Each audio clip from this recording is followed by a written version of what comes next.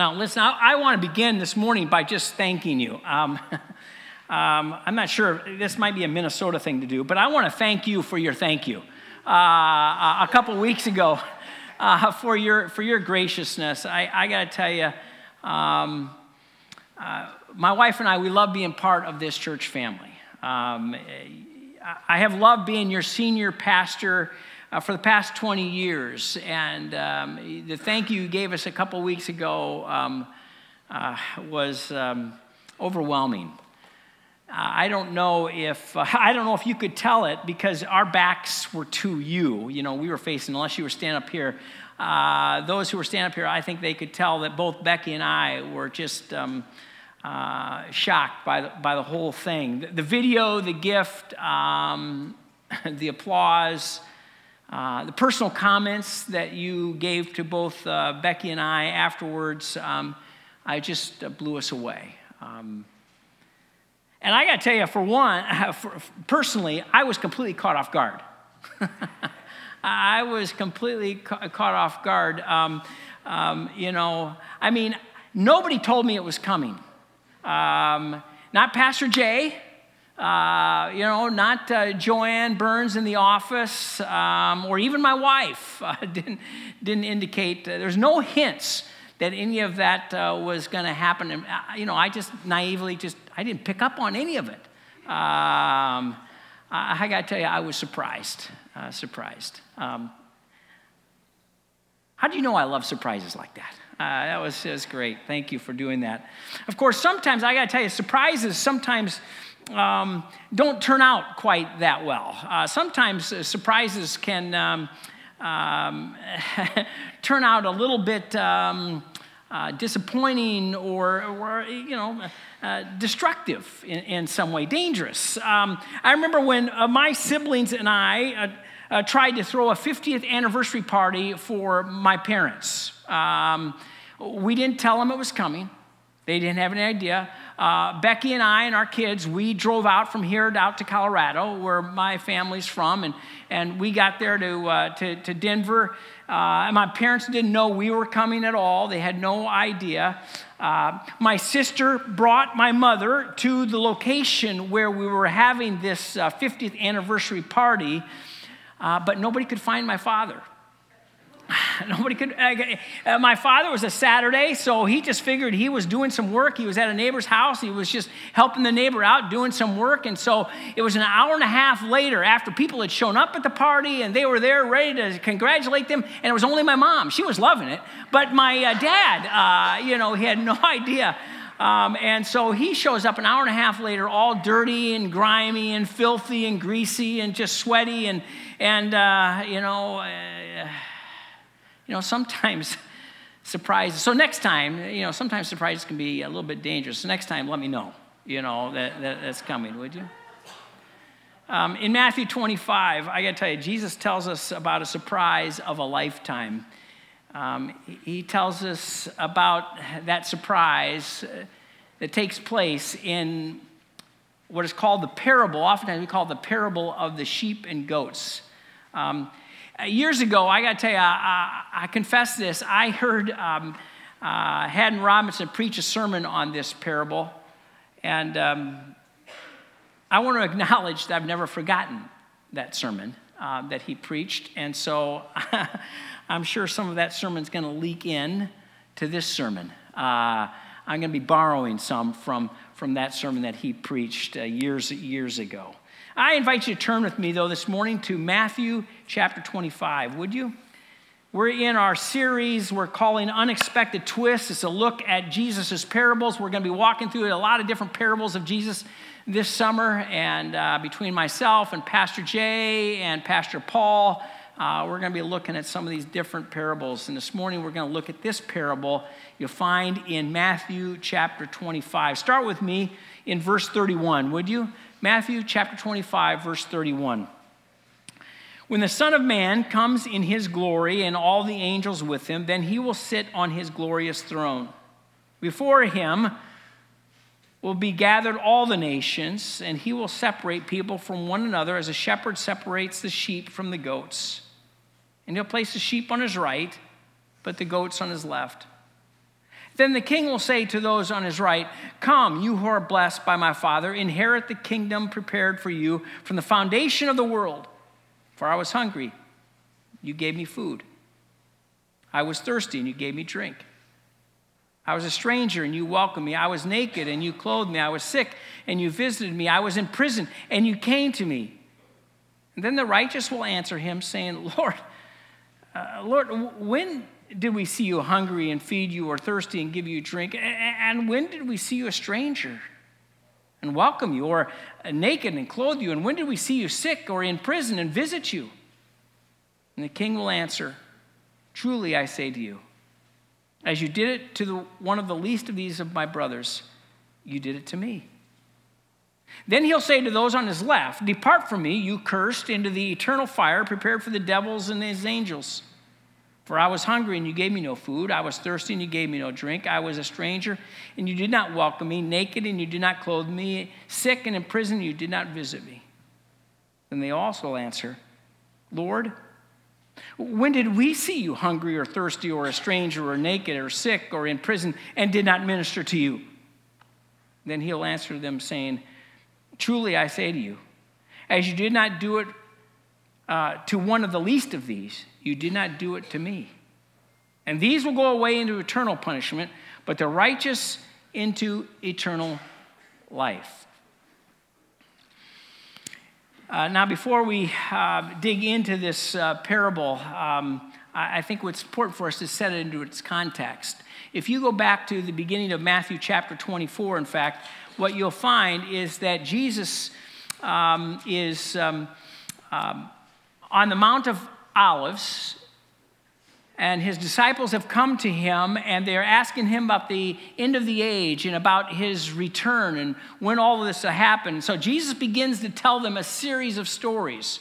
You'll find those stories, Matthew 24 and 25. And he begins to give them these stories, giving descriptions of what it will be like when he returns. The parable of the sheep and goats, the one we're going to look at this morning, is the last story in that whole sequence. In fact, it's the final story of that Jesus tells in Matthew's gospel before Jesus is crucified. Now, a lot of people, in actuality, you could describe this parable. It really isn't a parable. That really, it's a combination. It's a parable and a prophecy. Like a prophecy, it speaks to an actual event that will take place in the future. But like a parable, it uses this imaginative metaphor, a picture, if you would, to describe this event. It's an event, and it's describing the final judgment at the end of the age. See, the Bible does teach us that when human history has run its course, God will bring all things to an end with the return of his Son, Jesus Christ. And on that day, everything in heaven and on earth will be set right, including the final judgment of human beings, who will spend eternity with God or without God, depending upon their choices that they have made in this life. Now, in this picture that Jesus gives here, it's a picture of all the nations of the world gathering together before Jesus and some of his angels. Jesus is the judge, and he separates the people just like a shepherd separates the sheep from the goat, he says. Now, I'm not sure why Jesus uses this image of sheep and goats. Maybe he was reflecting back to David's psalm, Psalm 23. Might be. But more likely, he was picturing the shepherd that they saw every day, these disciples and Jesus, the shepherds who would come to the end of the day. And as nightfall began, one of the tasks of the shepherd was always to separate the two, the sheep from the goats. And that's what Jesus does in his stories, right? You find it in almost all of his parables. He uses a picture that his listeners, the hearers of his parable, would be familiar with. An image that they would understand. And maybe if Jesus was speaking to us today. He might use a metaphor like manufacturers separating the firsts from the seconds, or a grocer separating the good fruit from the rotten fruit, spoiled fruit. A sheep in this parable represent the righteous, those who enjoy right standing with God and will spend eternity with God in his kingdom. The goats, they represent those who do not belong to God and therefore will spend eternity apart from God. At first, when you read this parable, it seems pretty straightforward, right? But after you read it a couple times, there's a couple of questions that just present itself. Troubling issues. The first one is, who exactly is the least of these? Who makes up this group of least of these that Jesus refers to, both in verse 40 and then also in verse 45? Then you'll answer, truly I say to you, you did not do it to one of the least of these. You did not do it for me, he tells the goats. The traditional understanding of the least of these simply refers to the poor and needy of the world. That's certainly the simplest reading of the text, right? It's certainly consistent also with Jesus' concern for the poor, the needy, the weak throughout the Gospels. More recently, some commentators have challenged that interpretation, and they've argued that Jesus is referring specifically to his followers who are poor and needy, and in particular, those who are poor and needy because of their loyalty to him. It's cost them. They'll point out that Jesus usually uses that word brothers to describe disciples, and that Jesus says, you have done it unto me, because they are his representatives. Whichever interpretation you land on, and I got to admit, I tend to favor the more traditional understanding of that, who the least of these is. It's clear that Jesus has in mind people who, for one reason or another, are needy, are vulnerable, are outcasts, or on the lower rung of society. Now, something else I think we need to see, I want to point out to you, I don't think Jesus here is giving us a complete list of those who are in this category of least of these. Jesus' list here is really quite brief. There's the hungry and the thirsty, and there's the poor and the sick, right? There's those who lack clothing and strangers and prisoners. But if you think about it for just a moment, you could come up with others you could add to that list, couldn't you? How about refugees or new immigrants? How about those who might be just hurting or lonely or discouraged that we encounter every day? The point here, I think, is that Jesus' heart is for those who would fall into this broad category of being poor and needy and vulnerable and weak. And listen, if his heart is for them, the point is that as his followers, our hearts ought to be for them as well. Now that's how I would understand what it means when he says the least of these. But there's something else in this parable that bothers me, something greater, something that I don't really notice at first. And that's, why does everyone in the story seem so surprised? Why do they seem so surprised? One of the groups that's surprised will be the goats, right? When I first looked at this parable, I tried to imagine what the scene would be like. Just try picturing this. The picture seems to me like it would be pretty chaotic. And I feel sorry for the angel who has to try to explain to the goats the king's decision. I imagine it's a large crowd, something like you might find out there. I picture out the U.S. Bank Stadium, maybe with filled, because of the Super Bowl or something like that. Or maybe if you've been watching television recently, maybe it's kind of like those large crowds that are out in front of Buckingham Palace waiting to see Queen Elizabeth, on her 70th Jubilee, the celebration that took place last weekend. I can just imagine it. People are elbowing each other and jostling each other, trying to find and get positions so they can see what's happening. I can imagine Jesus coming out on a balcony with his angels. One of the angels stands up and blows the trumpet, and the crowd goes quiet. And then a second angel stands up, says, "This is the judgment of the sheep and the goats. Sheep, you go to the king's right. Goats, you go to the king's left."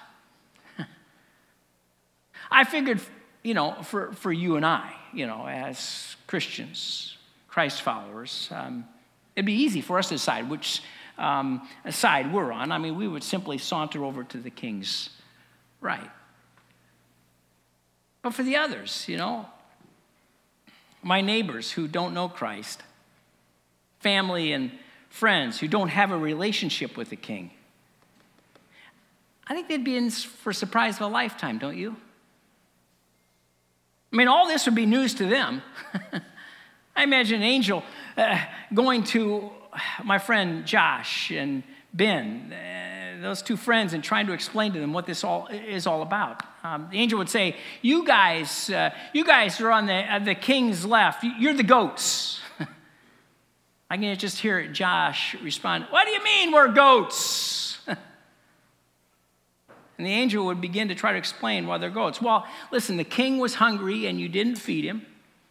He was thirsty and you didn't give him anything to drink. He was a stranger and you didn't welcome him. He needed clothes and you didn't clothe him. He was sick and in prison and you didn't visit him. Now, I imagine Ben would step up.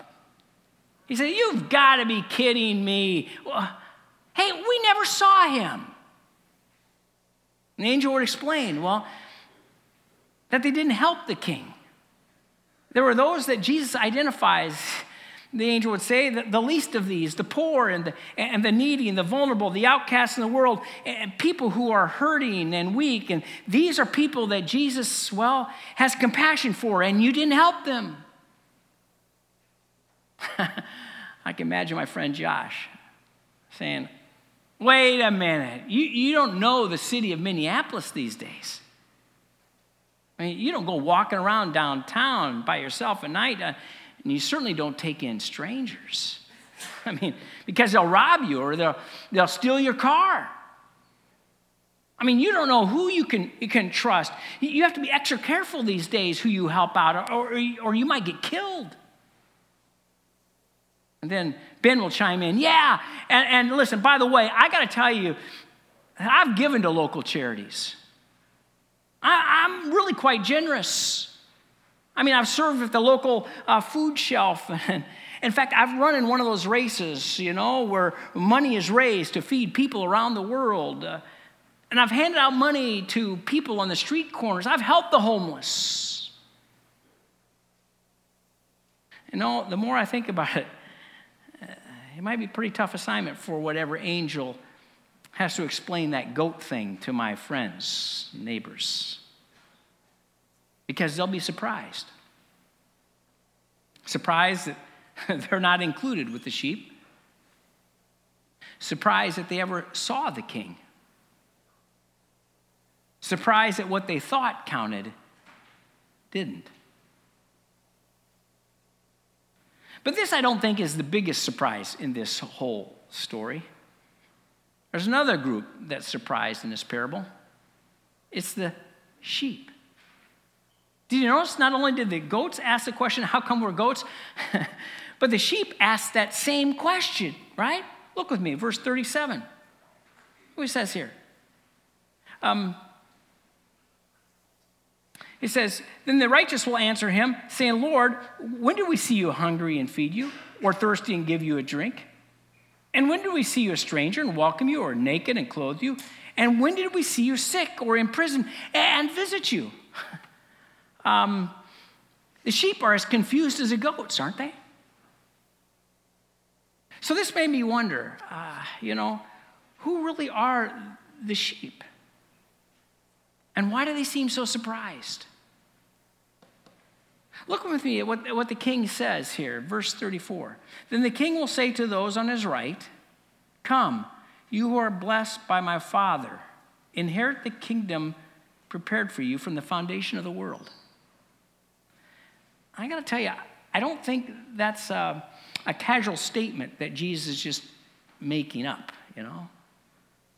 I don't think this is some throwaway line that Jesus gives us here. Now, I think what Jesus is doing when he says, the king will say, "Come, you who are blessed by my Father." I think what Jesus is doing is he's going back to his Sermon on the Mount, back to earlier in Matthew chapter 5, where it's the Beatitudes. Do you remember how he started that sermon? Blessed, he said. Blessed, blessed. And he kept repeating that word. It's the first word of every one of those Beatitudes. 8 times Jesus repeats that word, blessed. The same word that he uses here in Matthew chapter 25. He had said, "Blessed are the poor in spirit, for theirs is the kingdom of heaven." Blessed are those who are bankrupt spiritually. In other words, blessed are the women and men who recognize that they have nothing in their spiritual accounts, zero, zilch to offer God, and they're desperate for him. Then Jesus says in that same sermon, he says, "Blessed are those who mourn, for they shall be comforted." Mourn. Yes, mourn, because they see their brokenness. They see their utter helplessness. And next, Jesus says, "Blessed are the meek, for they will inherit the earth." The term here, meek, carries this idea of submission to God. They bow before God. Next beatitude, "Blessed are those who hunger and thirst for righteousness, for they shall be filled." When the Bible talks about righteousness, he talks about our right relationships with God, right relationships with others.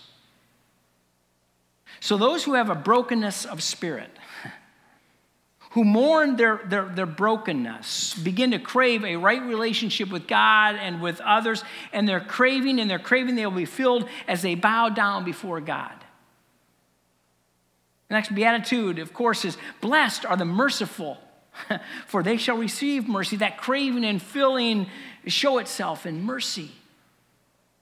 Then comes, "Blessed are those who are pure in heart, for they shall see God." God's done something in their innermost being, and as a result, they shall know and see God. And another time, he says, "Blessed are the peacemakers, for they shall be called children of God." See, those who have been blessed by the Father are those who know God.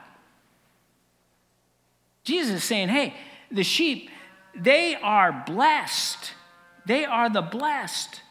They have allowed God to work deep in their lives. They have humbled themselves, recognizing their total need of his grace and his work in their inmost being. Christ is being formed in them, and as a result, they have responded to the needs of others that they meet along the way. Then you say, well, why are they so surprised if that's been happening? Because, listen, they don't remember helping the king. See, it seems to me that the basis of the judgment of the king is going to depend on little, unknown, unremembered acts of kindness and love that we do and hardly think about. But acts of kindness and love that are important to the king. We care for the poor and needy and hurting and lonely around us because those are the ones that Jesus identifies with. We love them because that is what Jesus, our King, does. Now, let me be clear, though, about what this story is not saying here, okay? I think sometimes it gets all mixed up. This parable, in this parable, Jesus isn't telling you that if you drop some coins off in the charity box at the checkout counter at Lunds and Byerly's, then you're safe. You get to go to heaven. Or if you volunteer at some food shelves, or you help out with some other wonderful organizations, that doesn't necessarily demonstrate that you belong to Christ. Jesus isn't saying that. Jesus is not saying that as long as you are generous to the poor and needy, then that gets you a ticket into heaven. No, those who belong to this King, who have allowed him to do a work deep in their lives, will be characterized by little unremembered acts of kindness and love that flow out from their inner nature which has been touched by God. It flows out of their inner nature as naturally as wool comes from the back of sheep. As I thought again about this picture, I tried to imagine it. And I imagine I'm just out there. I'm standing before the King. King says, Sutton, hey, Sutton, did you bring your calendar? I say, well, yes, Lord. I know they told me that I couldn't bring anything with me, but I was able to bring my iPhone with me. So I have my calendar right here. King says, well, Sutton, look up February 5th, 2002. I flip on my phone. I check out the calendar. Oh, I remember that day. That's the day that I received the official call to become the senior pastor at First Evangelical Free Church of Minneapolis. Oh, I remember that day. King says, well, I'm glad you were available, but no, that's not what I'm talking about. Do you remember that man who you greeted at church? You didn't know that morning? No idea who he was. The one who was visiting, you stopped and you shook his hand and you made him feel welcome. Do you remember that? My response is, I gotta be honest, I don't remember that. And the King will say, well, I remember that. Because when you shook his hands, you shook hands with me. When you welcomed him, you welcomed me. I'll never forget it. King will say, hey, well, listen, Sutton, look up October 16th, 2016. Without even looking up, I'll say, oh, I remember that day. I was preaching that day, and I was on fire that day. That was one of my best sermons. I had a lot of people after the sermon come up and compliment me. That was a great day. Yeah, I remember that day. King will say, I don't remember your sermons. No, that's not what I'm asking you to remember. Do you remember that later that day you gave up your Sunday afternoon nap to help a neighbor rake their leaves? Afterwards, you talked to that couple. Do you remember that? They had just received some difficult news, and you took some time to encourage them and offered to pray with them. Do you remember that? I'll say, no, to be honest, Lord, I don't remember that. King will say, I remember it. Because when you served them and you took the time to listen to them and care for them and encourage them, you were serving me. The 20th year celebration you gave me a couple weeks ago, that surprised me. And the 50th anniversary party that we threw for my parents, that surprised them. Surprises can be good. Surprises can also be a little bit dangerous. I wonder, who will be surprised at the Last Judgment? Yes, when we come to that event, there will be all kinds of surprises, I think. On that day, there will be those who are sure that they're sheep. They'll begin to saunter over to the king's right, and the king will stop them and will say to them, and they'll say, listen, of course we qualify.